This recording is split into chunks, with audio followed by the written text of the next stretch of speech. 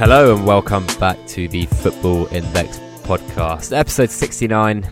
I'll make no jokes there. I'm joined by Sam F. Sam, why don't you tell us a bit more about yourself? Because when I actually tweeted out that you were coming on, a lot of people thought that I'd tagged the wrong account. So why don't you give us a bit of insight? Sure. Hello, and thanks for inviting me on. Yes, so I don't think I'm not the sort of usual FI Twitter account. I don't think, because I use it mainly for my job, and I work in education. I've worked in education and policy for 15 odd years, and have built up a following who's interested in that. So if you did start following me after the tweet about Football Index, you're going to get a lot of very dull tweets about education policy, I'm afraid, and not an awful lot about Football Index. So if you don't mind, why don't you go a bit more into your background, and then what led you into FI, and a bit more about your Football Index journey in general? Sure, yeah. So I've never really been much of a gambler. It's always felt sort of like I'd lose money and it was a bit risky. But I've always loved sport and loved football, and watched lots of it, and felt like I knew a lot about it. And I saw an advert for FI on the tube during the World Cup. And it was right where I stand waiting for the tube. And on the third day of standing in front of this advert, I sort of clocked it in the way that you do. And saw that they had, like, Harry Kane was like £6 and Messi was £8 or whatever the values were at the time. And I just thought, why? What is those values based on? Like, what is, because it didn't mention dividends anywhere in the advert. And I just thought, why would Harry Kane be worth £6? So I sort of got me intrigued. And then I saw, when I got to work, I logged on and had a look at the site. And I was just totally captivated straight away. Totally hooked. It's absolutely, you couldn't design a product better for me, sort of someone who really enjoys sport, massively likes stats and data, and has never been quite comfortable gambling, but has always sort of been intrigued by the idea of being able to use that information to make money. So I was pretty immediately hooked, even though I was playing with like £50 at first, watching my port go up and down by like 3p. I was still fascinated watching it bounce up and down. And then after a few games, I started putting more money in, and built up what sort of a medium size, not anywhere near the size of the people you've had on the show the last couple of weeks, but quite a medium size, not quite ASP. I wish. I think I'd be divorced by now if I put that money in, that much money in. But no, enough to make it fun, and I've been doing it now since the World Cup, and can't see any likelihood of me stopping it doing anytime soon, because it fits my interests so well. So before we get into the questions, and before I plug myself shamelessly, why don't we give a few tips to youngsters? Because obviously, if you've been on since the World Cup, you've been with Football Index for quite a while. Why don't you go into maybe a couple of your top tips for Football Index new users? So I think we'll talk about it a bit during the course of the show, but I think the first thing is to understand why you're buying a player. You see a lot of people just jumping on trends, and it's not necessarily a bad thing to jump on a trend. You really need to understand why you're doing it, and where you are in the trend when you're doing it, so you don't get completely burnt by getting on at the last minute. So I think just really understanding the logic for any purchase that you make. And there's lots of different reasons, lots of different ways to play, and lots of different reasons why you'd want to buy a player. But just being really clear in your own logic as to why you're doing it would be one. The other one would be understand the rules. I'm horrified by how many people on the sort of Index Gain chat and on Twitter just don't understand the most basic rules about how the PB matrix works or how MB works, and are putting quite a lot of money in on the basis of just not knowing what they're doing.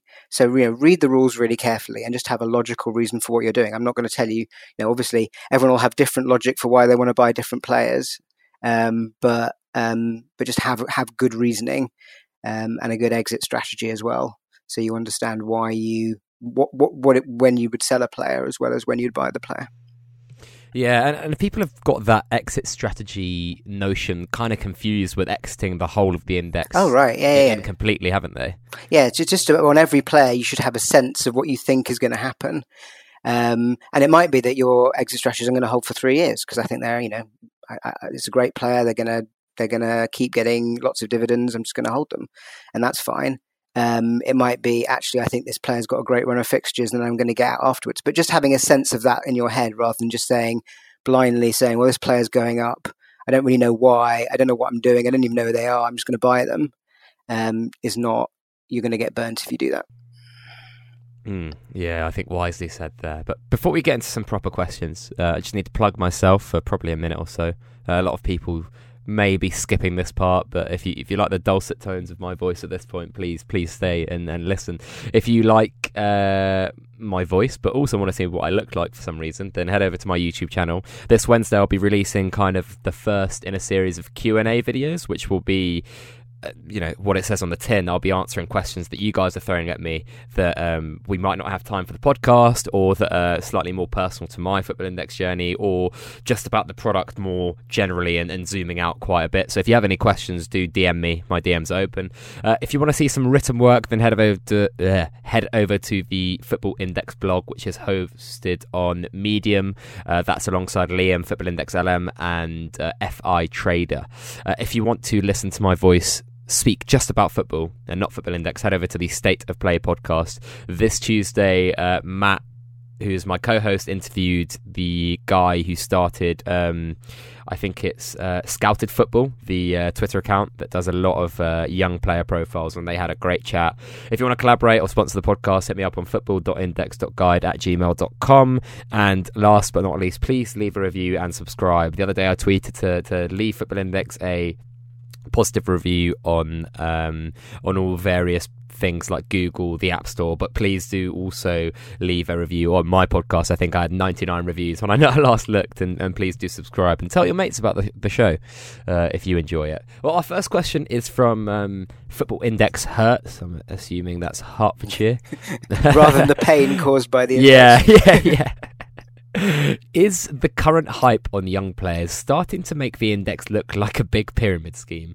How important are dividends to eradicate that feel? Why don't you take this away, Sam? Right. So, I mean, the first thing to say is I really get annoyed when people call it a pyramid or Ponzi scheme or anything like that, because it's definitely not. And a pyramid or Ponzi scheme is designed for the purpose of defrauding people, and Football Index is very clearly not designed for the purpose of defrauding people. It's a regulated company. Let's go into that a bit more. Like the definition of a pyramid scheme and then a Ponzi scheme, if you could elaborate on. Yeah, I mean, basically the same principle that you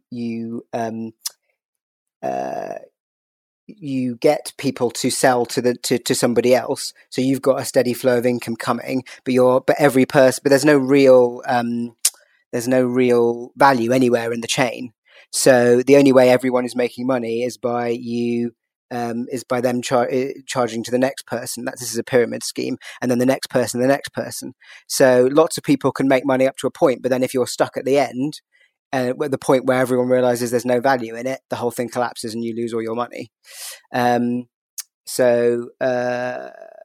It's definitely not one of those. And a Ponzi scheme is when a sort of someone trading, or sort of financial institution uses money that they're taking off, investment money they're taking off one person to pay out on another person. So you're just essentially swapping money back and forth between people as long as you possibly can to keep everyone happy, without actually ever making any money for anybody. So it will only work as long as you're growing your user base of people that you're taking money off and using that to pay back on others. But again, there's never any real value and never any intention of creating any real value in a Ponzi scheme. The aim is purely to collect as much money as you can in from people and keep the pretense going as long as you possibly can. So you can use the money while it's there. So again, like, both of them are deliberate schemes designed to defraud people. And just because, for example, Football Index have introduced goals and assist dividends, that's adding to that value chain, for example. Right. Yeah, it's clear. It's clear that you don't need to spend very much time looking at the economics of Football Index and the how they make money to realise that they're clearly going to have to make a profit, but they're not. they're not going to be making anywhere near enough for it to sort of work like that, and they're paying out significant dividends. So it's clearly a company designed to grow off the back of commission rather than off the back of growth. Sure, and I think people do forget the other part, right? They do make money through commission, but they also automatically the staked money is added to their balance sheets, right? So they can invest that too. Always forget that. Well, there's actually lots of ways they're making money. You've got the fact they can invest their balance sheet. You've got the fact that they're getting commission, but actually, IS I think is probably the biggest way they make money. I'm being very sad when Mourinho got sacked and Pogba dropped by about £1. I was watching the ticker and trying to figure out how much money they were making, and I reckon they made about 2k commission, but about 20k on IS in that kind of hour. So the IS, I think, is probably more valuable to them at the moment than certainly commission. So why don't we get back to the basis of the question, which is about young players? Yeah. So why don't you elaborate a bit on that? Sure. So I think it goes to the sort of key question of the index, which is how do you define value on Football Index? And clearly age is part of the way that you would define value, but it's extremely hard to value youngsters. It's much easier to value an older player because we know a lot more about them, so much more of the variables are known. So if you take someone like Suarez at Barcelona, we know he's going to only play a few more years. We know he's probably going to play those at Barcelona. We know how good he is. We know his sort of regular type, PB, the number of goals he scores a season. We have a lot of information about him, which means his price is not going to be very elastic. And in fact, it isn't. He stays more or less the same price, and he might go up a little bit if he plays really well. He'll come down again. There's very little price movement on someone like that because his value is pretty easy to derive. Whereas for a youngster, it's extremely hard to value because you know very little about them. You might know that they're hyped. They might have had a couple of good games. They might not even be playing yet. So with the information you have to make an assessment of their likely career dividend earnings, which, over a sort of 12 or 15 year career. So it's not surprising that the volatility around youngsters is much higher than it is around older players. The question I think is getting to is that volatility pushing a lot of players too high, younger players too high? And again, I think we don't know. Like, there's too many variables. I have no idea whether Dembele or Mbappe are going to be phenomenal successes over sort of 12, 15 years that would justify their price or not. So it's much more of a gamble. I do suspect that people are overestimating the likelihood of any given player who is hyped being a world-class player. I think there's a sort of availability bias going on where if a player is really hyped and called, the new Messi, the new Neymar, you create this sort of frame in your head that they are going to be that good and then price them accordingly. Whereas, of course, how many players have been called the new Messi over the last 5 years? And in fact, none of them are the new Messi. So I think there's probably a bit of overestimation of the likelihood of any good, hyped young player becoming a world-class player. But it's very, very difficult to value young players. So I think that's why you're seeing so much bouncing around. So I'm going to say a few things here. First of all, I'm going to I'm going to point to the monster thread I put out a few nights ago, which was, I think someone had atted me in a statement they'd made, and this thread had gone on for, 50 tweets or so. And then I kind of read through it, kind of tried to digest it. And I said a lot of the similar things to you there, Sam. I think the first point is that the Football Index hasn't been around long enough to see like a big crash in a young player.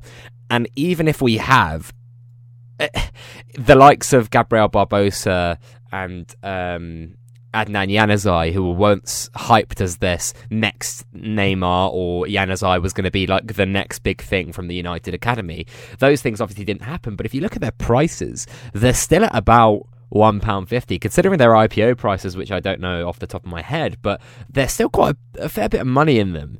And I guess those odds are getting longer and longer for them to become even very good players, let alone world-class players. So that's obviously, as the odds have gone higher for those things to happen, the money in them has diminished. And I think the second point to actually touch on is the variables that you've just explained so well there. I think in my thread I wrote that an older player, or a player whose value is derived from one thing, say PB, for example. I think we saw this defender. I'd call it a bubble, because there were so many defenders that were rising at extreme amounts, and obviously they can all return great value, but we had to remember that there are more defenders on the index than there are forwards, for example, and a lot of these defenders were rising ridiculous amounts. I remember at one point the Chelsea defence combined were all like £13-14 if you put them all together. The likelihood that those 4 or 5 defenders were going to return even 10% of that value across the entire season, or 20% say, and it was going to be evenly distributed across them, is next to none. And I think we saw as soon as we saw that those players didn't return the expected returns that some people had placed upon them, they fell very quickly. But as you said there, it's very hard to say that Dembele and Mbappe might not return dividends in 5 years' time. And I said, if you look at Dembele, Mbappe, Junior, and a couple others, what is the likelihood that they are going to be in the next top 5? And also, what is the likelihood that they're going to be in the next top 43 players who have contributed to 50% of the dividends so far this season, thanks for the stat index gain in last week's episode? I think it's easier if something happens to a youngster, either if they start playing for the B team or if they get injured, for that variable or that hurdle to kind of be jumped over, rather than like a Suarez or even a mid-aged player who, if they do move to another team, for example, or they start playing another position, suddenly the viewpoint on them is that they are far less valuable, rather than with a younger player you can kind of speculate and saying, well, actually I think this might be better for them long term, or this new position might mean that they're great for PB in the future. Yeah, it's much easier to come up with rationales for a price. Definitely. I mean, I also think that, and just one more thing. Sorry to cut you off. That I really wanted to point back to the last episode with ASP, where he said a lot of his best trades were where there was very little information available, and I think he alluded to it being Vinicius Junior, and then he tweeted out that he had 5,000 that he'd bought at £5, and obviously there was very little information on him from like a statistical viewpoint. If you looked at his stats on Brazil, well, in Brazil, how can you actually translate those to the biggest club in Europe? And then if you looked at his few performances in Real Madrid, are you going to look at those and say that's a great player, or this is someone on good form like a Federico Macheda? It's really hard to actually think about it, but that uncertainty means there's actually more opportunity, and fair play to ASP, who did very well in that scenario. Yeah, absolutely. The less information you have about a player, the more volatile they're going to be, which means there's more opportunities for both winning and losing lots of money on them than there is on an older player who we know all about, where their price is going to go up or down quite slowly. You'll still get dibs, obviously, but you're not going to get you're not going to see big appreciation. But it works both ways, right? It's a more risky, but ultimately, if you do it well, more rewarding strategy. Definitely so. We'll move on to the next question. This is Football Index Futures Trader. I met him at the trader meet recently, actually. A good gent, and he was on the show recently and did really well. Do you think it's a wise strategy for new traders to be focusing on youth capital appreciation rather than buying solid, more established dividend holds? So we've kind of talked a bit about this. Yeah. It goes back to the sort of same point. It's capital appreciation is a more risky but potentially more rewarding strategy. But if you don't really know what you're doing, you probably don't want to be doing risky strategies. You want to be starting with a fairly safe strategy. And then as you get to know the index more, you can you'll be more comfortable to take more risks. I mean, that's certainly how I've done it. When I started, I barely sold anybody because I didn't know what was going on. I just watched everyone bounce up and down. And was sort of trying to figure out why it was happening and what the patterns were. And now I'm much more comfortable selling people, and buying and selling for capital appreciation than I was at the beginning, because I've got a sense of the patterns and how the market works. So I think for a new trader, have some safe holds and then a little bit of money that you use for some riskier things to try and figure out how the index works. Don't throw it all on the next hyped player, because you could get burnt. Yeah, I think it's very wise to hedge your bets to some extent, isn't it? But the guys at Index Gain gave us some really good stats here, Sam.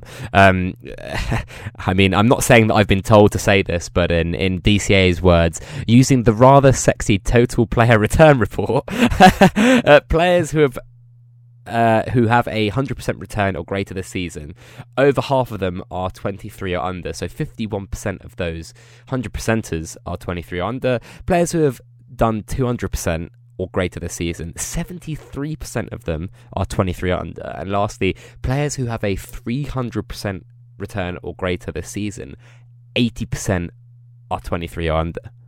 Crazy stats, right? Yeah, but again, it's kind of what you'd expect. I mean, if you think about an analogy with the normal stock market, young players are like tech stocks, where, new tech startups, where you might get the next Google, or you might just get a company that's going to crash and burn in a few years' time.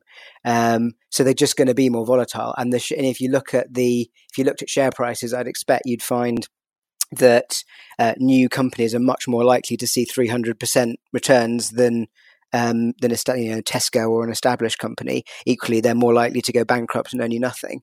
And as you sort of said at the beginning, we haven't really seen a big crash on one of these players. But imagine if Mbappe broke both of his legs and then came back, significantly slower in the way that Michael Owen did actually, a bit later in his career. You'd see a really big crash, and you'd see, he's one of the. You're not going to see a sort of in the space of a sort of a short period anyway, a sort of 300% loss on a sort of 28-year-old pretty established PB player, but you could on a young player, because they're just that much more volatile, and we don't know which way their career is going to go. We just haven't really seen the downside yet, as much as we've seen the upside. Yeah, I think it's true. But again, I do go back to that point, right? There are some youngsters who are £3 or £4, and if the upside is potentially Mbappe and the downside is what Gabriel Barbosa and Adnan Januzaj currently are, then are those bets actually good ones? It becomes a strange bubble within a bubble within a bubble, or just very strange market dynamics at the moment. What do you think that, if you came back on in 12 months or 18 months on the podcast, do you think we'd be seeing the same kind of thing happening? I think we'll see this for a little bit longer. And then I think, we like any trend, it will hit its sort of natural endpoint, and all of the players we're talking about have sort of reached an amount that people feel comfortable with. I think Vinicius and Dembele and Mbappe are all sort of, they might jump again if they have an amazing performance, but they've all slowed down a bit in the last week or so, or even started dropping in Mbappe's case. So I suspect we'll sort of see the end of this big surge we've seen over the last few months. But I don't think you'll see the kind of until we see a big crash on one of these players, I don't think you'll see people really factoring in the downside as much as the upside. So you will still see, as young players come through, them rising probably faster than would be completely rationally justified. So it's an interesting one to watch. I suspect it will settle down a bit over the next year. Certainly so, you'd expect to. But after the share split, I don't fear, but I think that we will see a lot more of this speculative purchasing, especially with the prices being lower, and especially if you consider that when people are buying these, half of them aren't really looking at the expected dividends across their career, as you said. But also on the other hand, I think if order books are introduced in those next 18 months, then that will make it a lot riskier to be in players that aren't dividend returning, won't it? Yeah, and I think, to go back to the tech stock analogy, if you look at the bubble in the early part of the millennium, it wasn't as if none of those stocks had any value. Some of them had lots of value, and in fact now the best stocks in the world, the highest value stocks in the world are all tech stocks. It's just that people weren't being discriminatory at that point. They were just buying anything that came up, pet stores or whatever, online pet stores, because it was online, and they just got excited, and you got this bubble, and then people just got more discerning. So Amazon still kept on going, and Apple still kept on going, but some of the rubbish dropped away. So again, I suspect it will be, as the market gets older and more developed and traders get a bit smarter and cannier, it's not that young players are going to stop ever being value. And in fact, you'd still expect young players to get the most some young players to get the most appreciation. It's just it won't be quite as across the board as it is at the moment. Yeah, I agree. But if you guys want to see more great stats and you want to have a look at that rather sexy total player return report, then you can head over to indexgain.co.uk, and if you want to join as a premium member, you can use the code FIG2019 at checkout for 50% off your first month, a whole 50% off. And a quick disclaimer, this is for new users only, but yeah, indexgain.co.uk, FIG2019 at checkout for 50% off your first month. What are you waiting for? Go ahead and do it, because Index Gain are great, aren't they, Sam? I think you're an avid user. Oh yeah, I don't understand how people play without it, because it's the only place where you can get a lot of available information about how the index is operating. So no, I can't see how I would trade without the information on Index Gain and the community, which makes it fun as well. Certainly so. There's some great characters in there. Next question is from Dan James Bishop. Speaking of Index Gain, one of their founders, who was on a previous episode, who spoke very well. He said, "Great to see one of the finest minds on Index Gain taking part in the podcast. Do you believe behavioural biases are more prominent on FI when compared to more traditional markets?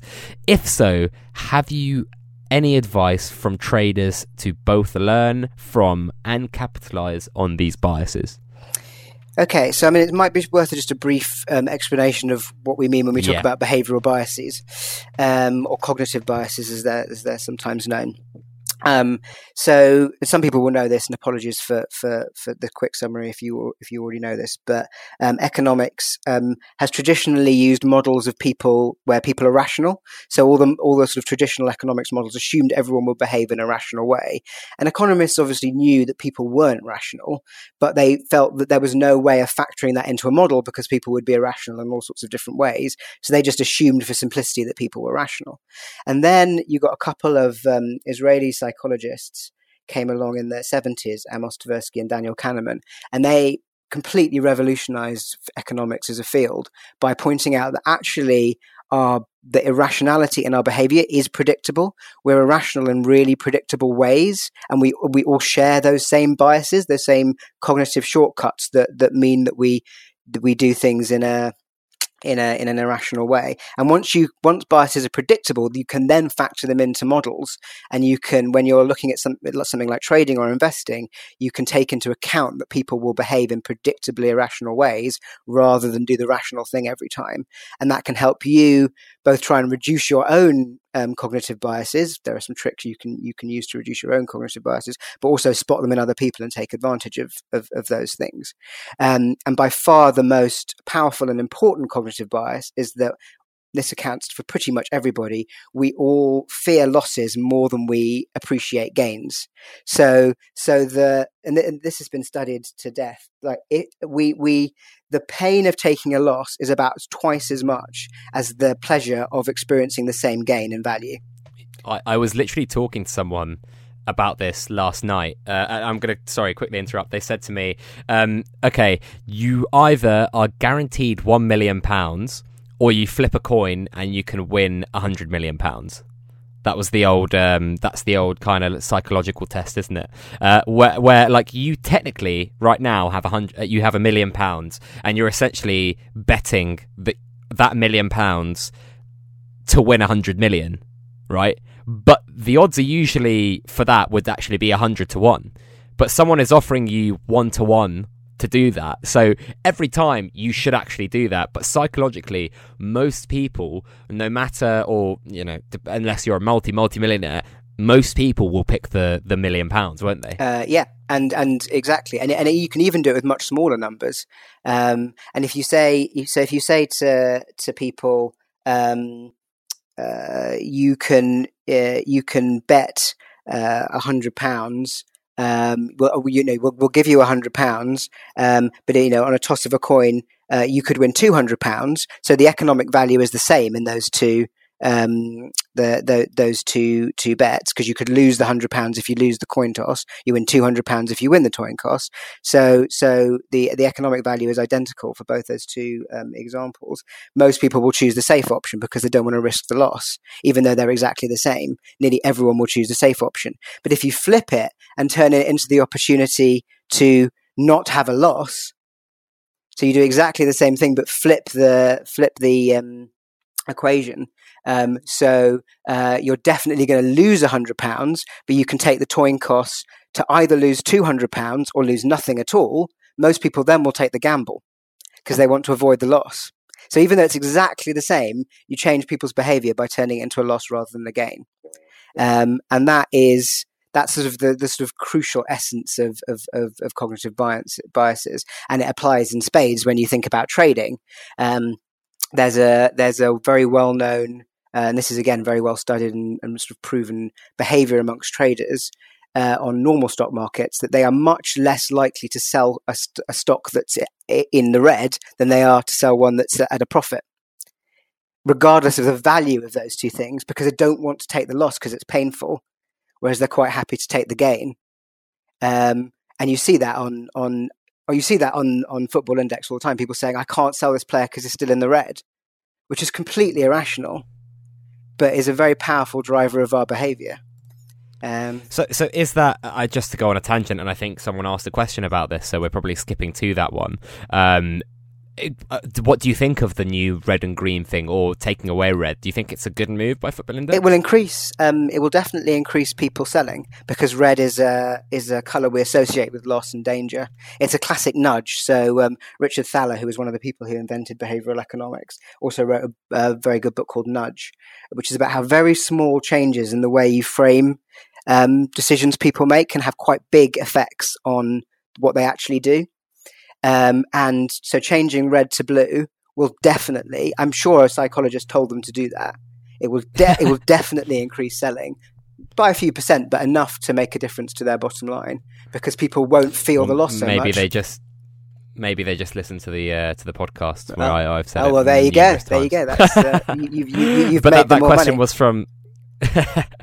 Rightly or wrongly, that question was from Raoul Lemuel. Psychologically, how do you think the change of players whose value is now below buy price showing in blue rather than red on the app will impact trading? Do you think this will have a bigger impact on new traders' mindset, and will it change anything from experience for experienced traders? I think this was one of my favourite questions, and I think you've just alluded to the nudge theory, but also it will just make the platform a little bit more liquid, which makes more sense, doesn't it, for everyone? Yeah, absolutely. There's other nudges you could do that would push it in both directions. Like if they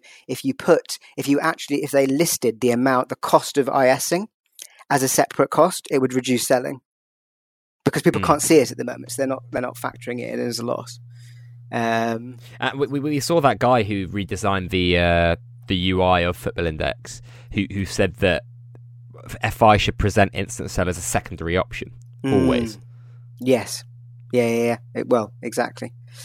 But anything else to talk about on Dan's question? Yeah, so I think so his question was: Is it going to be, are these biases more prominent on FI compared to traditional markets? I mean, you do get these biases in spades on traditional markets as well, but I think it's probably even stronger on FI, because you've got a mix of a lot of people who aren't experienced as traders, a lot of people who've come from gambling, and gambling attracts particularly strong cognitive biases in people, or people with particularly strong cognitive biases.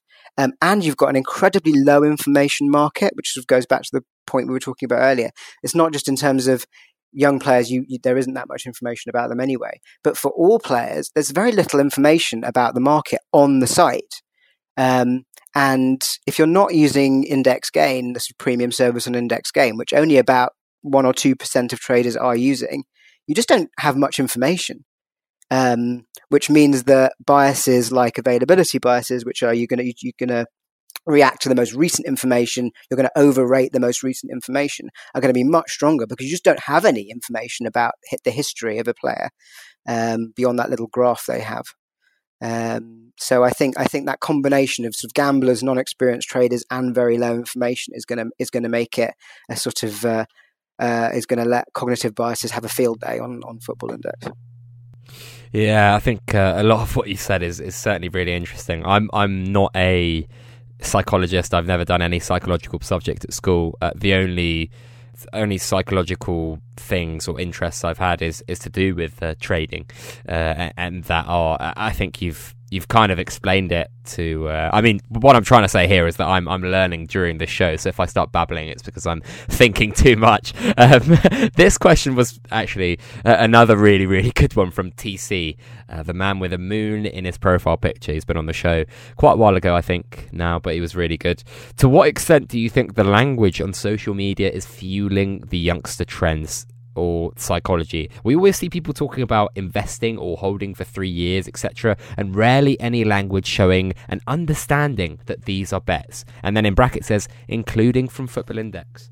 Yeah, I thought this was a really interesting question. I think one thing I disagree with in the way it's framed is an investment is a bet.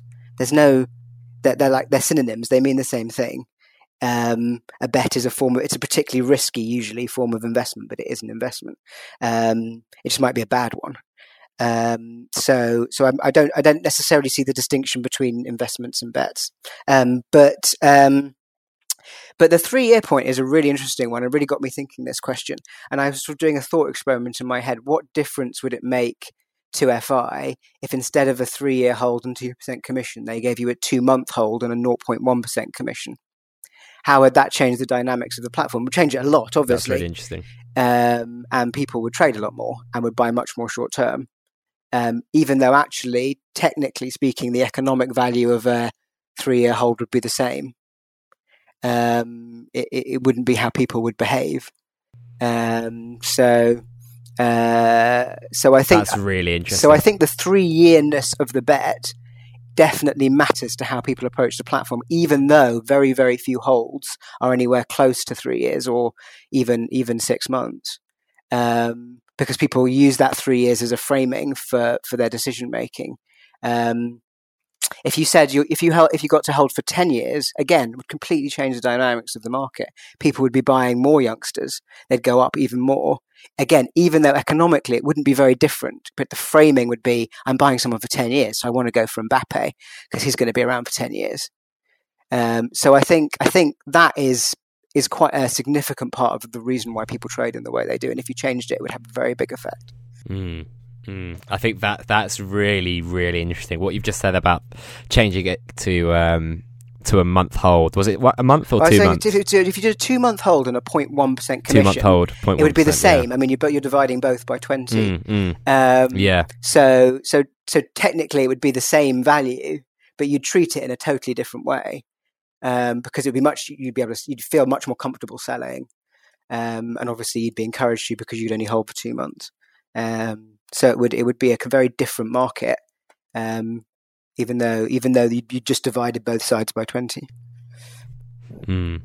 Really interesting stuff. The next question is from Problem Child. This is DCA, the other founder of Index Gain, I believe. If Daniel Kahneman played Football Index, how would he structure his portfolio? Who is Daniel Kahneman?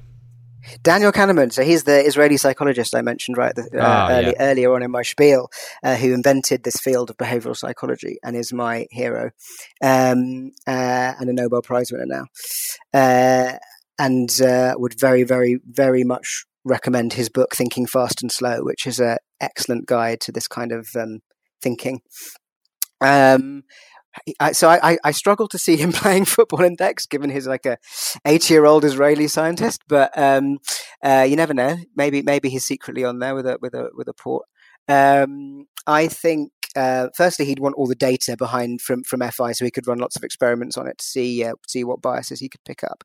But also, if you read his books, he would advise that you ask yourself questions about what you're doing and make those questions quite explicit, to force yourself to think about them. So his view of psychology, which is now backed up by neuroscience as well, is that we can essentially have in simplistic terms, a sort of a system 1 and a system 2 way of thinking. A system 1 is a sort of rapid, intuitive way of thinking that's pretty much designed for our our primitive ancestors who needed to run away from a lion very quickly to be able to do that and process all that very quickly. And system 2, which is our sort of rational, thoughtful, more modern mind, which allows us to make better decisions. And he sort of says psychology is a sort of constant battle between those two systems in your head to make better decisions. So everything you can do to help system 2, to help your rational mind, to force your intuitive mind to think and make better decisions, is a useful thing to do. And you can actually sort of set ways of doing that. So this is why people won't buy chocolate bars if they're trying to go on a diet, because they're using the rational bit of their head that's saying you need to lose weight to defeat the irrational bit of your brain that will eat a chocolate bar if it's sitting on the shelf, regardless of the fact you need to diet. So I think there's a whole bunch of sort of questions he'd have a checklist of questions that he asks himself before making any purchase or sale, like have you actively searched out a contrary opinion for this spy? Have you asked somebody else? Yeah. This is a good thing to do. If you were selling, if you didn't own this share, would you buy it at its current price? Yeah, that's the one that I was going to go for, because that's the one that I always tell people to ask themselves. But if you literally force yourself to answer those questions before every purchase or sale, then you will make better decisions. You won't not every decision will be right, but you will at least force yourself to think about why you're doing what you're doing, in a frame that's quite helpful to having that sort of conversation with yourself. So I definitely think he'd do that. And this sort of point about going out and seeking contrary opinions, open-mindedness is an incredibly important trait in making good decisions. People who are incredibly closed-minded and absolutely certain of their view tend to make bad decisions, which is one of the reasons why our politics is such a mess at the moment. So like going out and saying, now, and obviously sometimes you need to make a decision quite quickly because a player's got injured or is doing well in a game and you don't have time to do this. But if you're sort of pondering, should I get that player? Going out and saying, what do people think about this player? You'll get a bunch of opinions. You don't need to agree with any of them, but at least it will challenge your thinking. That's really interesting, and part of the reason, I guess, that you've alluded to Index Gain being so great, but also the Football Index Twitter community and the forum and all this stuff. Part of the reason probably people listen to the podcast is to challenge their opinions or perhaps get them reinforced. Yeah, and you have to be careful with reinforcement, because we again, one of the sort of natural biases that everyone has is confirmation bias. We're always looking for information that backs up decisions we've made because it makes us feel better than information that's telling us we've made the wrong decision. So you always need to watch your tendency to go for information that supports you and perhaps prioritize information that seems to go against what you think. You again, sort of forcibly make yourself prioritize that information because it's harder to do, and your sort of primitive brain won't do that.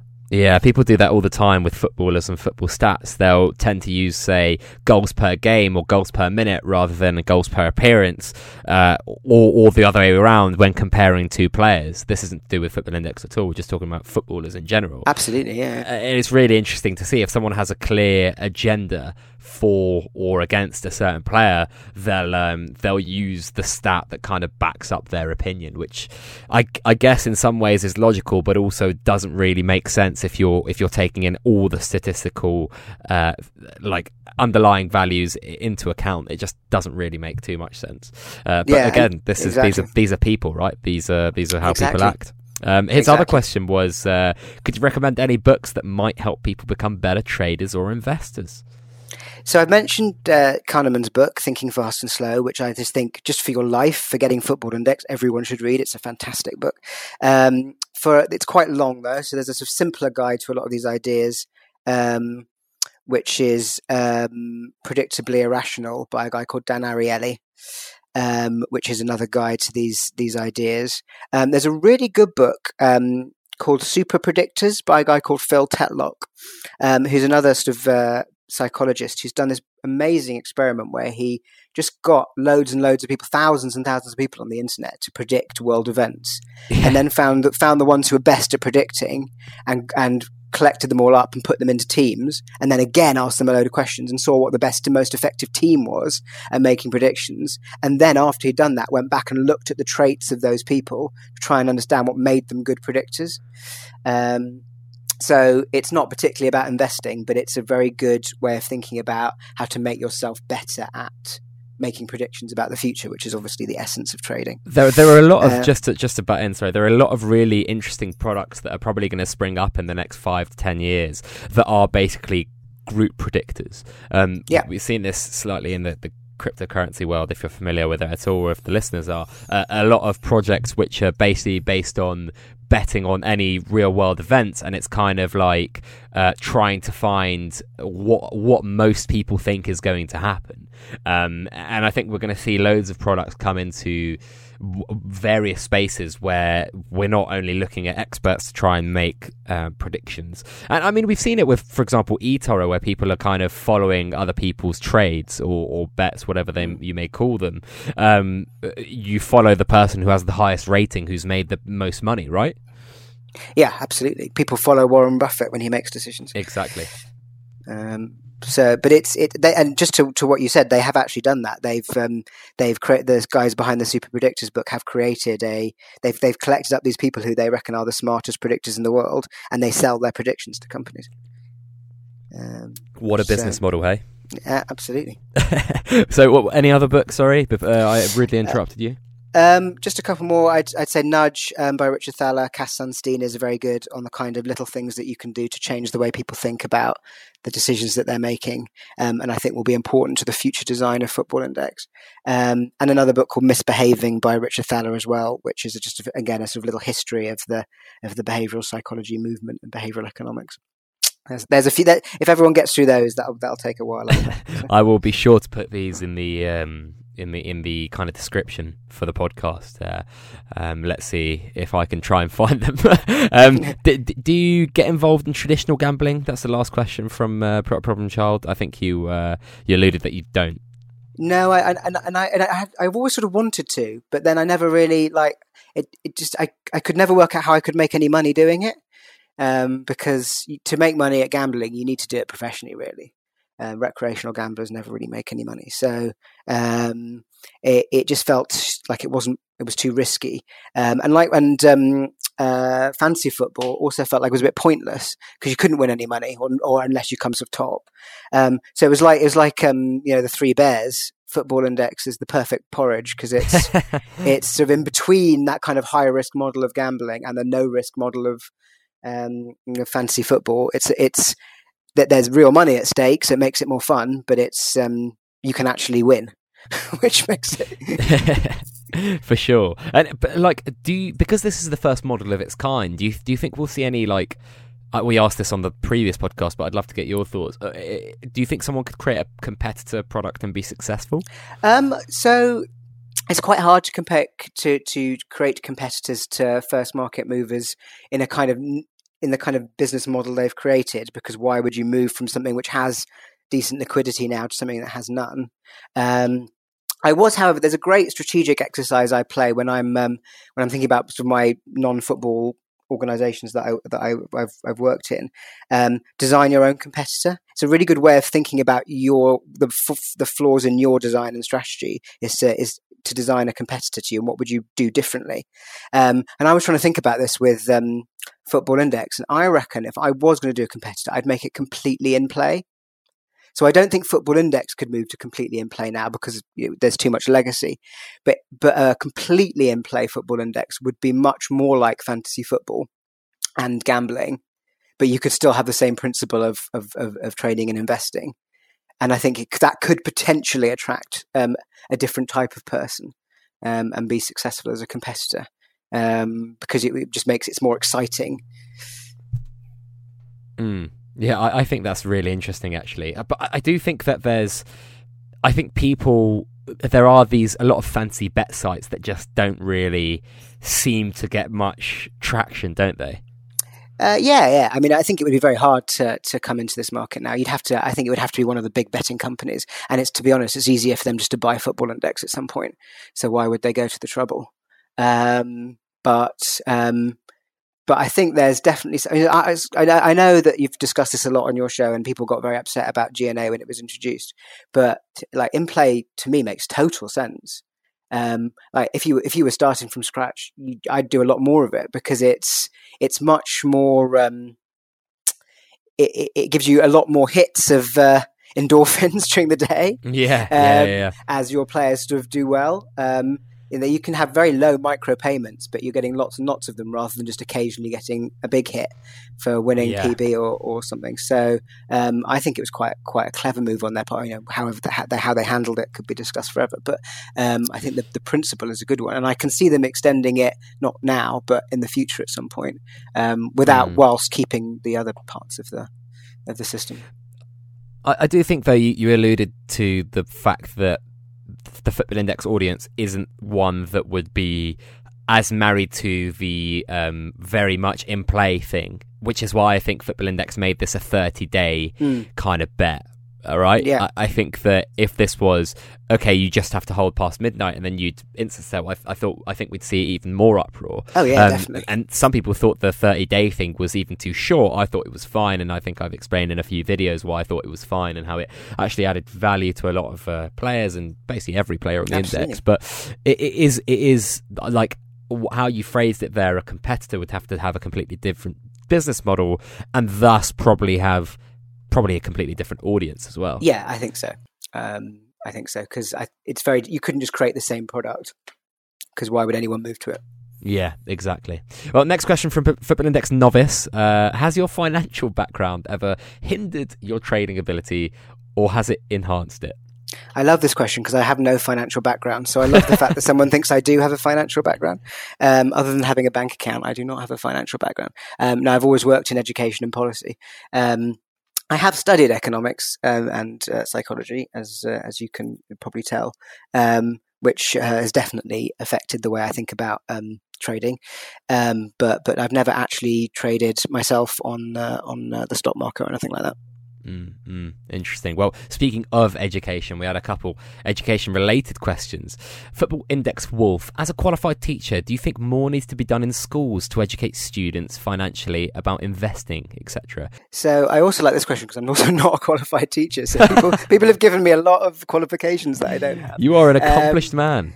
I have, however, always worked in education from a policy and research point of view, not a teacher. So I have thought about this question. I mean, I think part of the problem is there's lots of things people want to add to the school curriculum, and there isn't actually very much time in schools. You've got 10,000 hours is the total amount of time a kid spends in school, which is not very long.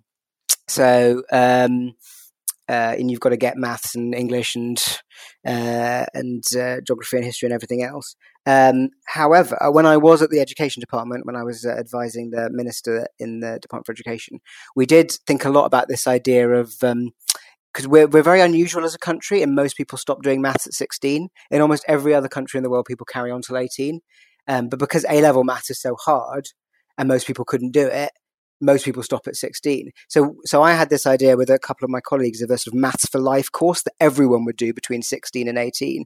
So if you weren't doing A-level, you'd do something else that would help you think about the kind of maths problems that you'll see through your life, like financial investing and making decisions, and generally thinking probabilistically, because people are extremely bad at thinking probabilistically. So we thought we could come up with a course, and I think actually some people in Cambridge did come up with a course, but it's not been made mandatory or anything. But I would really like to see that. I'd like to see everyone do maths to 18, but do not A-level if it wasn't for them. Do some kind of set you up for life kind of maths course for the reasons in the question. Tell you what, A-level maths was bloody hard. I'll tell you that. Exactly. I didn't do it. Really I hard. didn't do A-level maths. I did it and it was tough. And I was like up to GCSE, very good at maths. A-level hit me like a truck. I mean, I didn't do badly. I didn't do excellently. I did reasonably well, but it was really difficult. Like I don't think I've ever worked that hard in my life. Right. So there's quite a lot of people who wouldn't be able to do that. So need something else for them. I mean, I hardly did it. So. I do think there has to be something. I don't know, this is Football Index chat, but I came out of university not knowing much about taxation, for example. Getting thrown into the real world, especially if you get a job straight away, suddenly you're forced to learn about taxes, etc.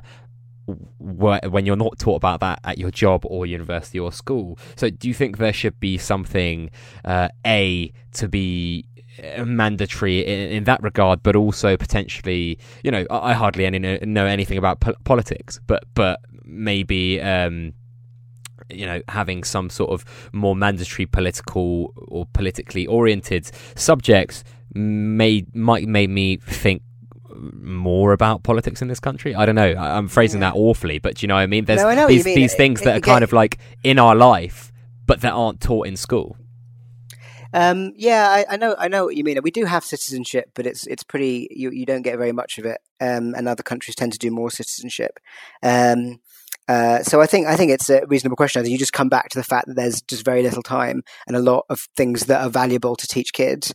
So you've got to prioritize.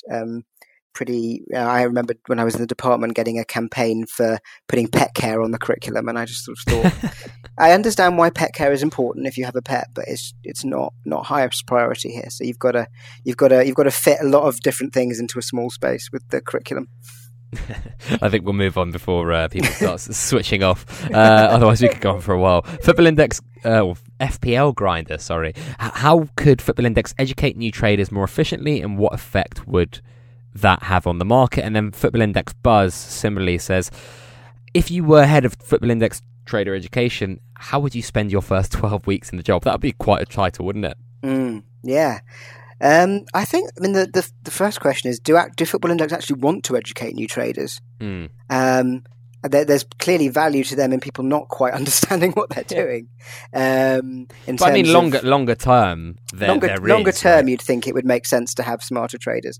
But I think just as an example, if people properly understood spreads, they would probably make less money. Football Index. So there's a level, but I think at the moment it's one of the, and I know they're rebuilding the whole website and they understand this, but it's definitely a failing of the site that it's so low information, both about individual players, but also about how the whole thing works. So you've got that kind of tutorial and academy stuff sort of stuck away. Most people don't even notice it, I think, when they first sign up, and certainly don't read it if they do notice it. So I'd going back to this of psychology, I'd put it much more up front. So when you signed up, opened your account, you'd immediately go into a tutorial. Like when you open a new piece of software and you're sort of forced to go into the tutorial, and it would run through all of the sort of key points of how it works, how scoring works, what PB is, what MB is, before you could place a bet, you had to go through. Obviously, you'd have a skip button, but most people do tend to watch things when they're presented with them direct. You would have to go through a sort of bit of an education about how the market worked, and then I'd have a lot more information on the screen. So you could, if you wanted to understand what IS meant, it was very easy to click on an information button and see a description of what that was, without having to go and search somewhere behind the scenes for it. And then just making some of the information they've got in that sort of academy section much more visible, and much less hidden away. Like the MB, why not put the MB scoring index on the MB page?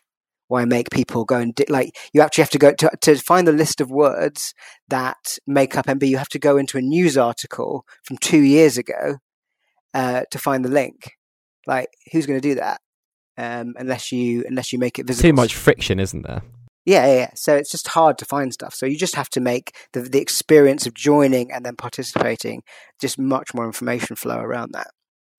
I do think that the onboarding needs to be revamped, and I hope that the new website design, the new app design, makes it really intuitive for traders in general to learn more about Football Index. Absolutely, because I think, being slightly facetious, in the short term it definitely makes them money having people who don't know what they're doing, but in the long term people will only stick around if they feel like they have a hold and a grip on on their bets. And if they keep getting burnt, they're going to leave. So it definitely makes sense. And we'll only see as you just, again, to counterpoint that, we'll only see the negatives of people not knowing about the platform when we first see a bit of red. When we see a small dip in the market, because at the moment in 2019 there has been a constant flow of green and a constant flow of money into the platform. And when you saw a slight downturn, suddenly you're going to have people. Yeah, go on. I was just going to say, you saw that with the sort of slight dip there was after the GNA announcement in October and November, which was a very small dip, relatively speaking, to a normal market. But yeah, lots of people panicking and not understanding people why. Leaving the platform. And leaving the platform. There was lots of people leaving the platform, yeah. Yeah. So, that's what happens when you have people in the platform with a lot of money in it that don't really know how the market works, which is, I think, long-term detrimental to Football Index's proposition. Jamie Harwood, here's a Brexit question incoming, and I know if you've had enough of talking about it, I understand. He says, how do you think Brexit could affect Football Index, and what would be the best outcome of Brexit to enhance Football Index? Wow, now I get to piss off 50% of listeners one way or the other. Yeah, and this will probably go on for an hour, won't it? And again, I've said previously on the show that I know very little about politics, so I think you'll just speak for about 10 minutes. I won't say anything, and then we'll move on to the next question. If I sort of talk about Brexit for 10 minutes, all your listeners will disappear very quickly, so I'll try not to do that. I think there's two ways of thinking about its impact on Football Index. One is the economic impact on traders. So if we have a real-world recession, then people have less money to spend, less money to spend on sort of luxuries like Football Index. The chances of there being a recession, if we have a deal, I think we probably won't go into recession. We'll probably have a bit of a dip, but not a recession. If we have no deal, recession is probably about 50-50. It could be quite a serious one. And my view of the politics at the moment is that ultimately we will end up with some kind of deal that looks pretty much like the one Theresa May is putting forward, with some tweaks to it eventually, but it might go right to the wire. We might even slip over into no deal and then end up with a deal after people have a bit of a panic, because it's just the way negotiations work. People always want to leave it to the last minute. So I think there'll be a little bit of a dip on the real world economy, probably not as bad as it could be. And that will affect the index maybe a little bit, but probably not very much. And then the other one, which is probably more interesting, is if we leave, what happens to work permits? Now, I think there are about 330 players in English football who are EU citizens who would not get work permits under the non-EU rules. So what happens to them and what happens to future transfers is a really interesting question for trading. And we don't know yet. There's been no sort of clarity on what the rules will be. But if they move to the non-EU rules for EU players, it means that Premier League teams will not be able to rely on this sort of influx of Spanish and French and German players that they have been able to in recent years, and they will be forced to play more English players, which is interesting for people who hold Foden and Hudson-Odoi and people like that. But also interesting for those who hold Pogba, but I mean, someone like him who's in the country between ages, I don't know what age, when he was younger at the United Academy, it might be slightly different, but they're also not allowed to. You can't recruit a non-EU player younger than 18. So again, if that switches to EU, Pogba would never have been able to go to Manchester United as a young player. So that is interesting, isn't it? Weird times we've got at the moment in the UK, but maybe you can give us a snippet or something closer to the deadline that we can put into the podcast to stop everyone being scared. Next question, GG Index, who wrote a really good blog, who was January's kind of interview of the month that I do on the podcast website, and it was really good. You should check it out.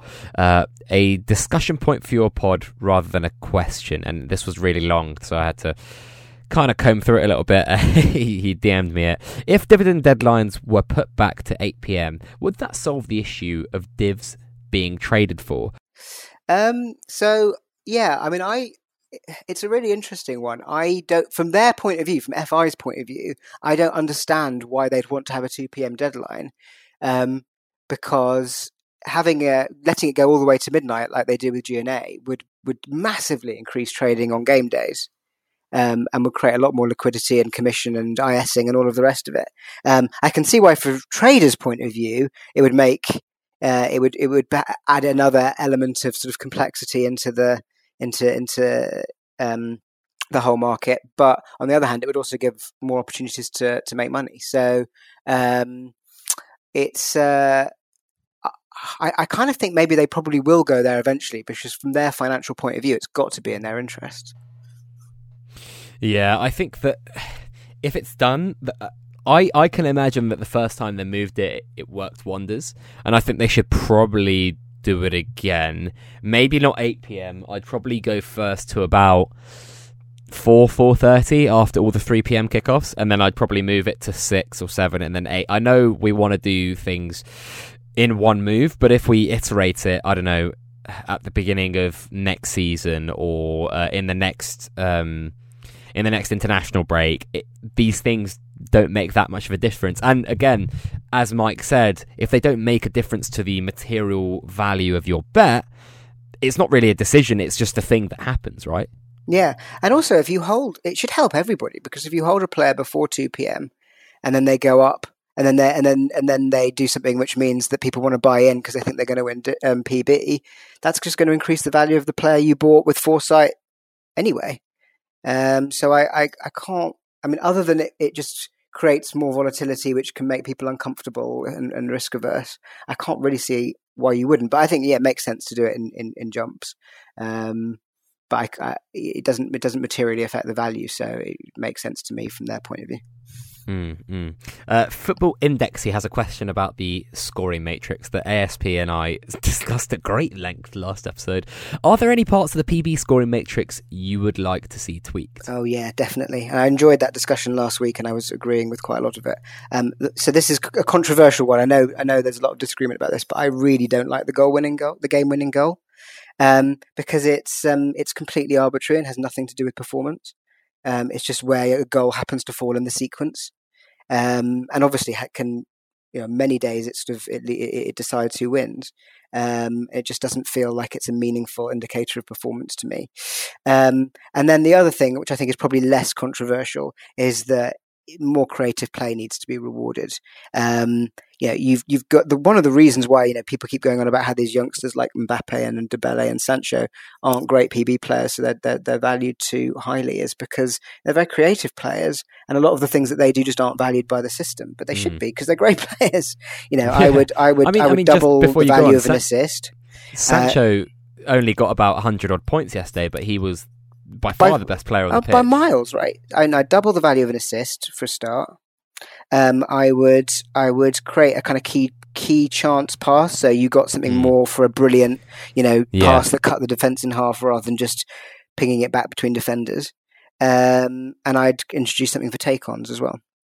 And that would just really change. I mean, again, you'd have to be careful about how you did it, because it would really change value, but it would really even up the PB matrix and give genuinely good and creative players more value. And I think that, again, talking about what puts players off, perhaps new traders off, is this sort of having this quite small pool of people they haven't actually really heard of before who are good for PB, and players that are good in the real world not being good for PB. It's not particularly logical. And I think it would attract people if they, okay, Sancho's good in the real world. He's also does occasionally win PB. Yeah, I think it would just make more sense for everyone. Game-winning goal is an interesting one. I think if you score the second goal in a 2-1 win, I think that should be... I think there's greater importance in that goal, and I understand having more points in it. But if you score the second goal in a 6-1 win, I don't necessarily think that should be rewarded as substantially as it is. And I do agree with you that it does have no indicator on performance. But, I mean... one thing that I think that's been thrown about quite a few times, and I've said previously, is if a player scores more than one goal in a game, should that second goal, or should a combination of those goals be rewarded more than just a goal each, if that makes sense? Should there be like some sort of multiplier effect? That's quite interesting. I'd not thought about that before, but there's more logic to that, because it's a rare accomplishment, and it is a real accomplishment to score 2 or 3 goals in a game than to just happen to score the goal that in the sequence that means you get the points when it's a 6-1 win, as you say, which just doesn't make any sense to me, and does cause a lot of unnecessary and unfair volatility in the leaderboard during the day. Yeah, I think it's game-winning goal is an interesting one, and I understand why they did it, but the more you do lay it out like you've just done, it isn't that intuitive, and there is also that confusion for some new traders as to what game-winning goal actually is. Yeah, so absolutely. There's another issue, right?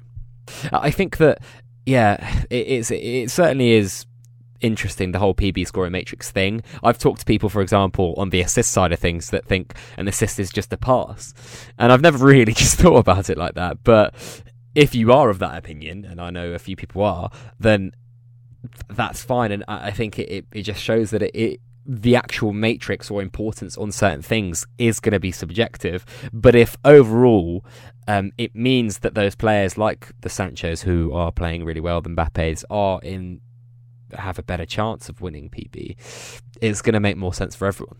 Absolutely. I mean, a goal can be a tap-in, an assist can be a little pass, but likewise, an assist can be a brilliant ball that makes the whole goal. So it just makes sense to even up between those two, in my view. It's such a subjective thing that everyone could argue about this forever. But I think actually this sort of sense of creating more opportunity for creative players to win points has got to be a pretty widespread view. Are you ever worried about the lack of like the on-pitch actions aren't reflected really well on Football Index? Well, they are. It's just that only some of them are. Take-ons, and I couldn't really believe it. When I first started watching the games with the scoring matrix in front of me, I kept searching back to see where the take-on got some points, because it's such a crucial move in football. For it to have no value just seems very strange. It just harms a particular type of player and pushes you towards players who make lots of passes, basically. Yeah. And another thing that we talked about is, a pass that is passed from the goalkeeper to the centre-back shouldn't be the same as a central midfield player spraying it out wide to a winger who then can take on his man one-on-one.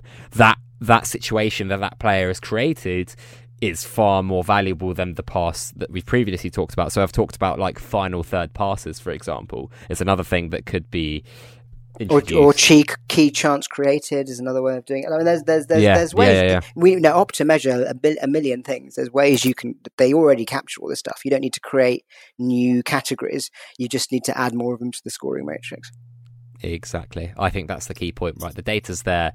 Why don't we make it available and intertwine it more into Football Index? Exactly. The next question is from Tom Mitchum. How will the lower prices post-share split alter trader behaviour? Right, going back to psychology, again, we know a lot about this because it's obviously companies share split a lot in the real world, and we know the effect it has on behaviour, and we know that it does increase the value of their shares, even controlling for the actual quality of the company. So, control for everything else, just the share split increases the value of shares, and it does that consistently, time and time again. Yeah, for some types of shares more than others, but it always happens because people, again, don't think rationally and see a smaller number and think that's better value. It's just the way our brains are framed to think about money, is that a smaller number just looks better value. And there was someone on the chat yesterday saying, I will buy some Pogba when he comes into my price range after the share split. Well, if you can buy one now, that's the same as buying four then, but that's just not how people think.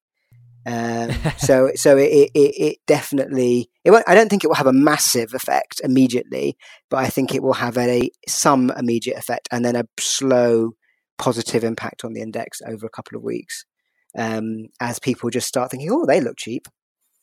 And I know it's completely irrational, but I actually did a little experiment where I took the top 200 and did their price post split, so I could look at them, and so I found myself going, oh, he looks good value.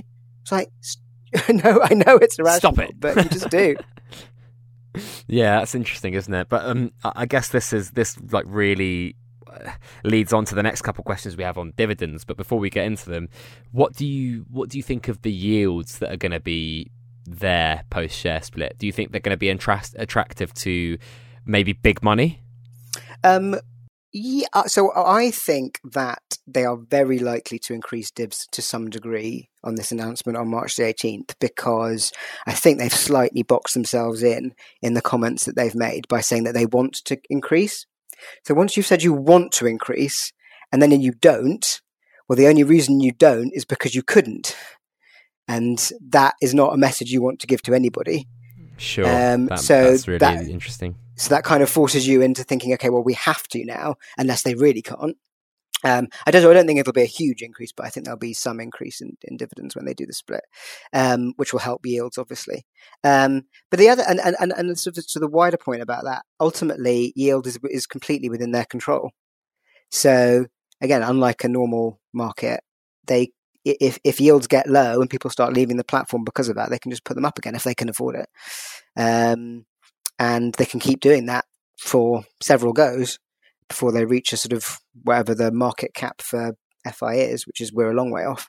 So it's not something I worry about particularly, except in thinking it's very hard to makes it even harder to value, especially young players, because you have no idea what the dividend's going to look like. I said that as well in the thread. It's there are some people who are essentially betting on FI increasing dividends, which I don't think there's anything wrong with that, but I think it means that some of the prices are massively inflated at the moment.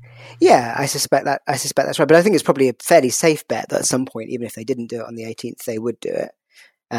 Because, as I say, it's completely within their control. And if yields went down to, what did they say it was? That last year was 19% or something 19% like that? yield, which is obviously great, and people would take something less than that. But if it dropped to 5 or 3, then I think certainly your bigger money players who weren't doing it just for the hobby would get out. So, and it's completely within their control to stop that, so they would.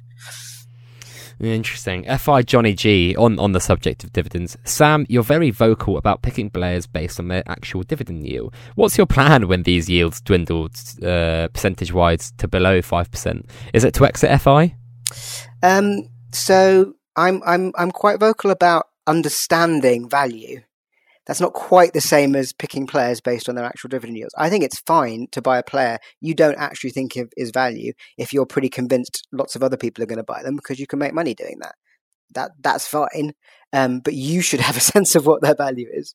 You shouldn't be going into a trade without that in your head, because otherwise you won't have the right exit strategy. So my only advice is to have a good sense of what the real value is in your own mind before making a trade. If yield, as I say, I think we were just talking about it. If yields dwindle to below 5%, then lots of people would exit FI, which is why I think they won't, because it's within the power of FI to not let that happen. And to increase dividends, and of course, if lots of people did start leaving FI, then prices would drop and dividends would go back up. So, I think it's not something I worry about a lot, because I think we're quite a long way off it, and I think there's lots of ways it can be prevented from happening. I think it's more just in your own mind being clear about how you value a player, and if you think they're overvalued, holding on. Interesting. Some interesting words there. SAH89_FI, last question of the day. Do you think the psychological shift away from current dividends earners to future dividend earners will change post share split? Again, I suspect it depends a bit on whether they increase dividends. If they do, people tend to again, availability bias. People tend to go to, when they see a change in a rule, they tend to go to the most obvious implication of that rule change straight away. So if PB went up, people would think, who's good for PB? Oh, Thiago or whoever. And I think you'd see a pretty immediate jump in those players to start with. So I think in that sense, it would affect it. If dividends didn't change, I don't think the split itself would change that psychology between younger and older players very much. But if they do change jibs, people will jump to the obvious choice immediately. You see this with a deposit bonus. People will immediately pile into players who have just played well. Definitely. Because it's front of mind. I've said this quite a few times, right? A lot of people have asked me, if the share split was to happen tomorrow, who would you buy? And I'm like, well, I'd be buying the Rashford or the Pogba of whoever that is at the time of the share split. I think it's really obvious, not because I think they're the best value necessarily, but because everyone else will buy them. Exactly. And then I think what you always see after deposit bonus is then over time, the trickle down. And again, I expect you'll see that happening. And certainly when I looked at the post-share split prices, I felt the value to me felt like actually lower down. The psychological shift in value. Suddenly there were all these players who were quite good, who were under £1. And that felt like quite a big distinction. Again, we tend to frame £1 as being quite a clear dividing point in our heads, which is why lots of things are 99p or in shops. So I think seeing good play like Alexander-Arnold would be under £1. Like that kind of thing is where you see where I think actually will trickle down to quite fast when people really look at the different pricing. And of course, this is not an endorsement to buy Trent Alexander-Arnold. Not any particular player. No, I'm just he was the one who came into my head. But there are obviously that nearly every player on the index is actually under £1 when you do that. When you do certainly very interesting times ahead, don't we, Sam? Is there anything else you want to talk about or touch on or talk about the future of Football Index? No, I've enjoyed all the different questions. I think it's every show I know you go into detail and there's some criticism about different aspects of the platform, but look, it's completely captivated my attention for 8 months when there's lots of other things I should be doing. So it's a brilliant idea, and we can all help improve the execution a little bit, but it's great fun, and I think it's going to keep growing for a long time to come. Yeah, very, very, very wise words indeed. Throughout the whole show, I think you've been excellent. Thank you very much for coming on, man. Where can people find out more about you? I think you said that people shouldn't follow you, but if they do want to. If you want to follow me, I'm on Twitter @SamFR. As I say, I don't tweet about football, but if you're interested in Brexit and Labour Party politics and education policy, then you're very welcome. And also, I'm on Index Gain a lot, so you can find me there. Yeah, I think politics aside, hopefully people will really enjoy the podcast. As you said, 50% might hate it, 50% might love it. Who knows? If you're on your commute, thank you very much for listening. Hope this made your commute a little bit more bearable. If you're not on your commute, enjoy whatever the hell you're doing. Scrubbing your toilet, having a bath, doing a cross-country drive to visit your in-laws, whatever it may be. And sorry if I didn't answer your questions, or if rather Sam didn't answer your questions. We obviously have a time limit to some extent, and last one's was 2 hours, and I was like, I'm not doing that again. That is ridiculous. So thank you all very much for listening. Cheers.